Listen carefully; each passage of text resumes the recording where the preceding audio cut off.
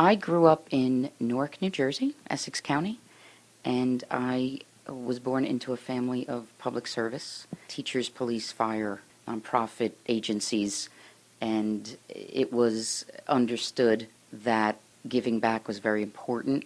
It actually didn't start as giving back, I guess, because the generations of my family did not come from wealth or anything like that. It just was, that was something that was, education was considered paramount, and as the generations progressed and became more educated, everybody kind of found different ways to give back. And for myself, being an attorney, I went to Seton Hall Law School, graduated undergrad from Rutgers and Seton Hall Law, so I'm a Jersey girl all the way, and proud of it.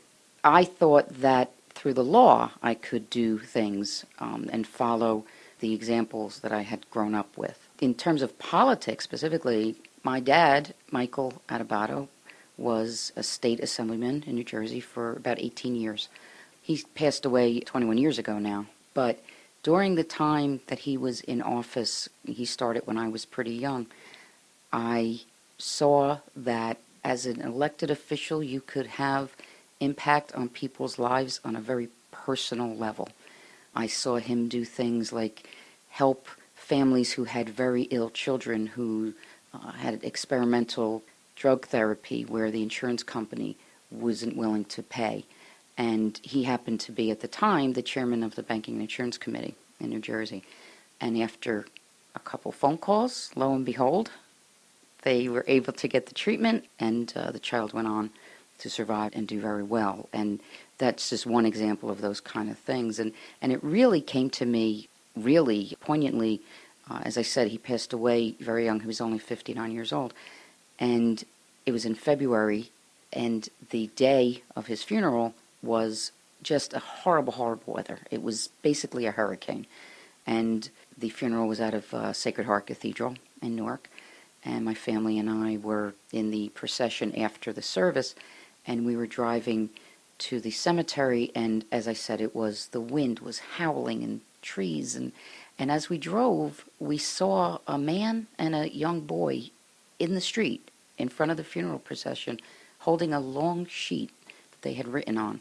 As we drove by, we were like, what are they doing? Because the boy was struggling to hold on, and it was tough. And the sign said, God loves Michael Adubato. And it said the name of the family. And we didn't know who they were. Came to later find out, after some inquiry, because it struck us as such an amazing thing to do, that they were a family that he had helped. And he had never told us about it. And that was when I really started giving some thought, although it was a number of years before it came to fruition.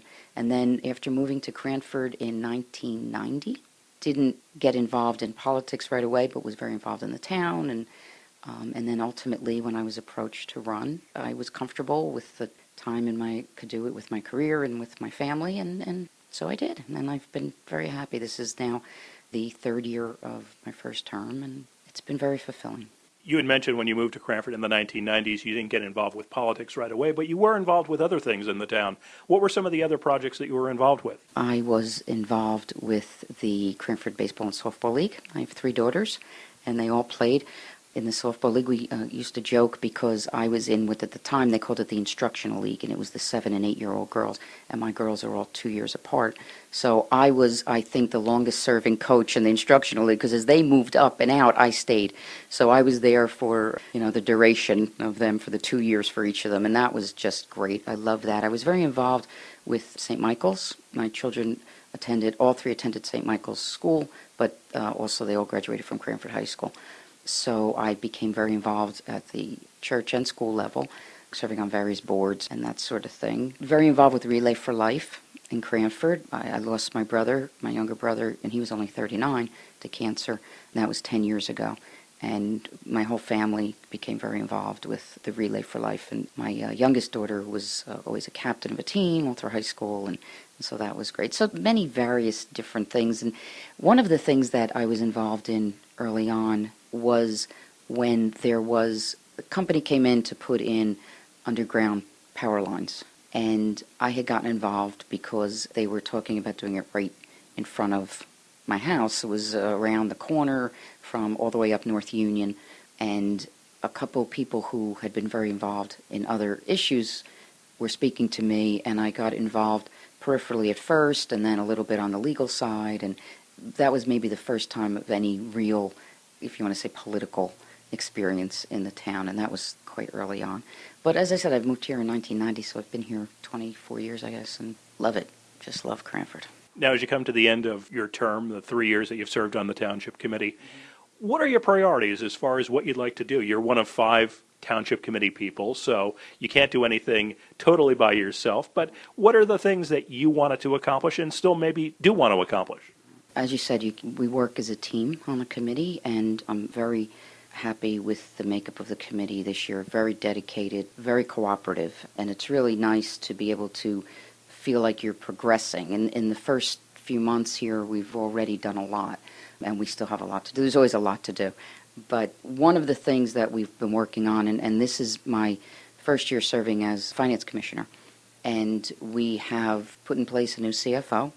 We've also strengthened our Human Resources Department, payroll. The Finance Department, it also includes the tax office, tax collector's office, and it's really the heart of the town because without the finances, we can't make anything run. So we needed to pay a little more attention to that and make sure things were going well, even so much as to make sure we were fully compliant with everything on state and local, federal levels too, because one of the reasons to strengthen human resources, because there's many, many regulations. They change often. We have a lot of employees, and we needed to make sure that we were doing everything proper for them and for the town. So that's one thing. We also are in the middle of negotiations with our police, fire, DPW, and white-collar workers. We are moving along nicely, and I am confident that we're going to get it done and that both sides will be as happy as any two sides can be after a negotiation of any sort. No one can be totally happy, and no one should be totally disappointed. So I think we're on a good track with that. Very good communication. Bringing in Terrence Wall as our new administrator. He's a strong administrator, which is something that in our form of government we really need. It's another thing we've been working on is making sure that the model that we have, which I've been pretty vocal about not necessarily agreeing is the best form of government, but it is what we have and we need to work with it. In order to make it work best, I think we need to let our administrator do his job and let the Township Committee serve as the Board of Trustees, as you would, and set policy and let our administrator carry out our policies. And that's been working well. So that's been going on. We obviously have a new police chief. There's a real great energy at the police department. Everything on that end moving along nicely as well. I think the biggest issue, obviously, flooding is never far from any of our minds in Cranford, if you've lived here for any period of time. Sometimes what we don't focus on as much, apart from the initial disasters of people, homes flooding and having to deal with that, which of course is top priority, what it does, these storms, how they wreak havoc on our infrastructure. The roads in town are atrocious. And I'm not just talking about potholes. I'm not just talking about repaving. We need roads to be rebuilt. And we have not had a very good, comprehensive, continuing plan for that. One of the things that we're hoping to do and are on track to do, barring any unforeseen incidents, we're working now on capital budget. I have proposed a $4 million commitment this year to road rebuilding. We have 72 miles of township road. We would need on a 25-year plan that breaks down to doing 2.88 miles per year, something like that. And in order to do that, we need to commit real funds. But if we don't do it, it's a quality of life issue, and we won't be able to drive down the street. And I just from the potholes alone this year, I have my oldest daughter's hit one, tire popped. It was $150. If we do a $4 million dedication of funds to our roads, yes, will there be a tax implication? There has to be, because we have to pay for it. We're not going to bond and not be able to pay for it, because we see how that gets you in trouble with the state and the pension system and everything else. We don't want to kick the can down the road, so to speak, no pun intended. But what we would like to do is, as I said, every year dedicate a substantial amount. And I think we were figuring somewhere in the area of $35 a year per household to do that.